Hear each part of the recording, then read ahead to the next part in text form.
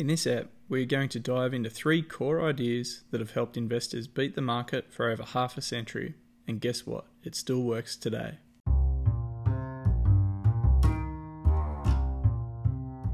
Welcome to the Hardworking Investor Podcast. I'm your host, Jack Laffin. On this podcast, we help hardworking professionals master the stock market so their money works as hard as they do. We show them how to achieve high returns with confidence, providing them with financial freedom so they can focus on living a generous and meaningful life. So if you're a hardworking professional that wants to build their wealth and enjoys mastering challenging and high-value skills, then come along and join us on a journey to master the market.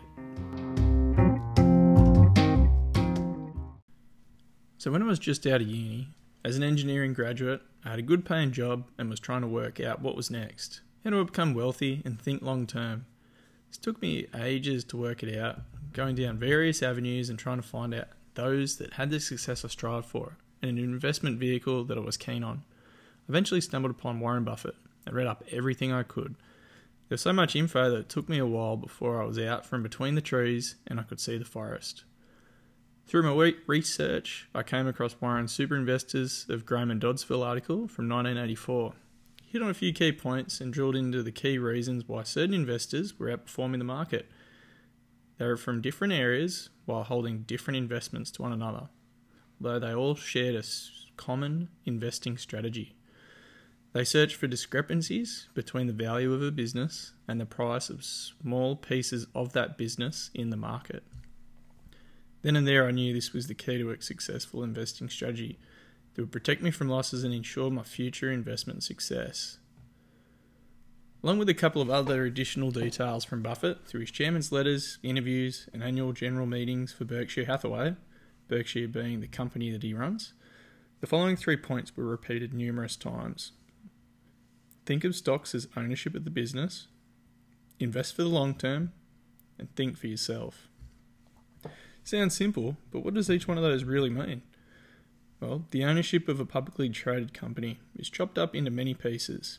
These pieces are called shares or stocks. Stock is a fractional ownership of a business. So when you buy a stock, you own a piece of the business and become a shareholder, or more in Buffett's eyes, a owner of the business. A stock can be traded without regard for the underlying business. But Buffett wants us to think of stocks as ownership of the business. If we think as an owner, we need to understand the business and be happy with the people running the business. Would you want to own a terrible business? Yeah, nah. I'd want to own a great business too. And investing for the long term. So if we own the business, we want to think long term because it takes time for opportunities for mispricing to take place. For instance, during 2020, in March and April, when the COVID pandemic first kicked off, the stock markets took a huge hit and then all of a sudden they recovered within a month or two. During that time, the business's long-term value had not changed as drastically as the stock price, but market sentiment, or fear, had changed. After a while, everyone realised it wasn't going to be so bad and jumped back on the bus. By thinking long-term, we can see the business through a different lens to the rest of the market. We own the business because we are business owners. There are also benefits to investing long term. The biggest one for your investment can compound for longer because once you sell, you'll be hit with tax, reducing your return over the long run. That is why Buffett's favourite duration for owning a stock is forever. Think for yourself. When Buffett says we should think, he really means it.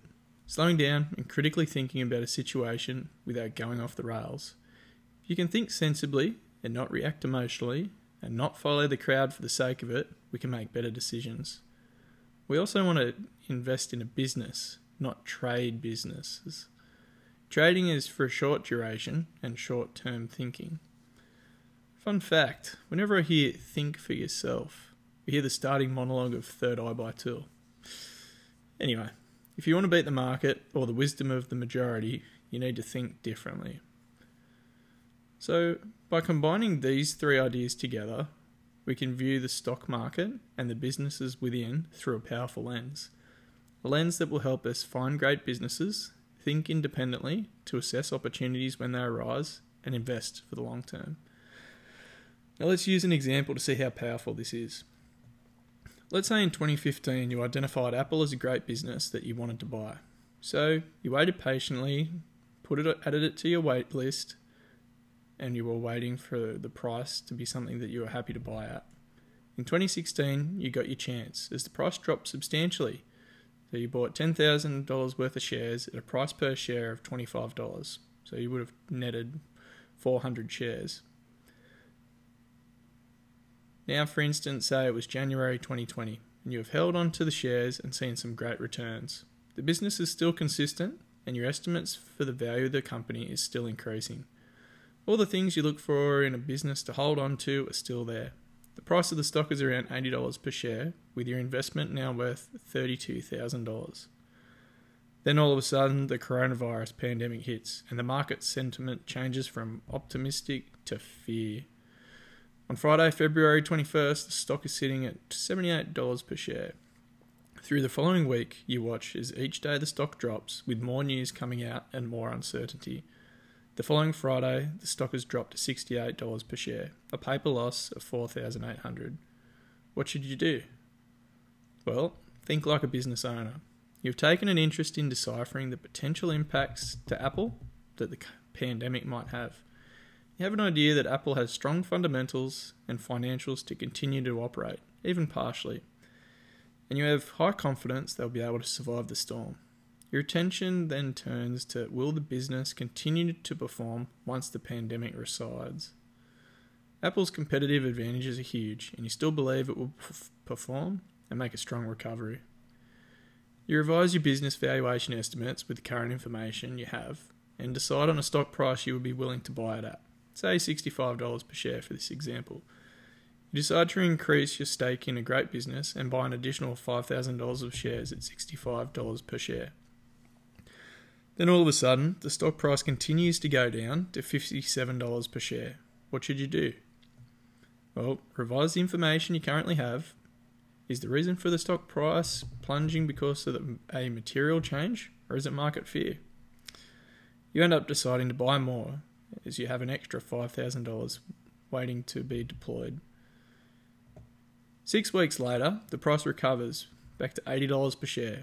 The storm in a teacup. If you had sold the stock, you would have lost the opportunity to buy back in because no one knows when the price will recover or hit the bottom. You cannot time the market. By January 2022, Apple's stock was hovering around $165 per share.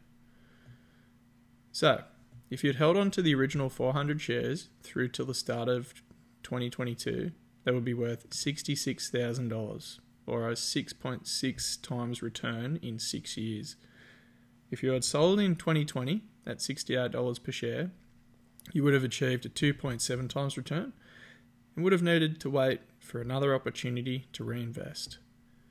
Alternatively, if you'd bought additional shares in 2020 at the $65 a share and $57 per share, you would have an average share price that you bought in at is around $60.60, and you would have returned a multiple of 2.7 times in that 2-year period on your $10,000.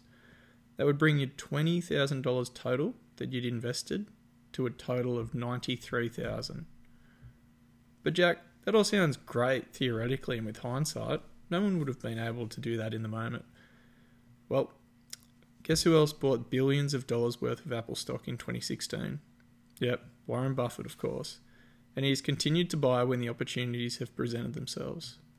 This is the power of having a business owner's mindset, thinking long term, and thinking for yourself.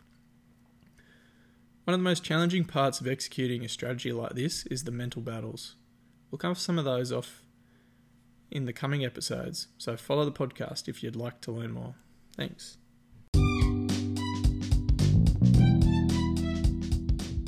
Hi there. As you can see, I don't run ads in this podcast because I want to provide a great listener experience. In saying that, podcasts grow by word of mouth. If you have found this podcast valuable, I'd really appreciate it if you could share an episode to a friend or a like-minded person in your network. I really believe everyone should have the financial and time freedom to lead a generous and meaningful life, and this is one way you can help. Thanks.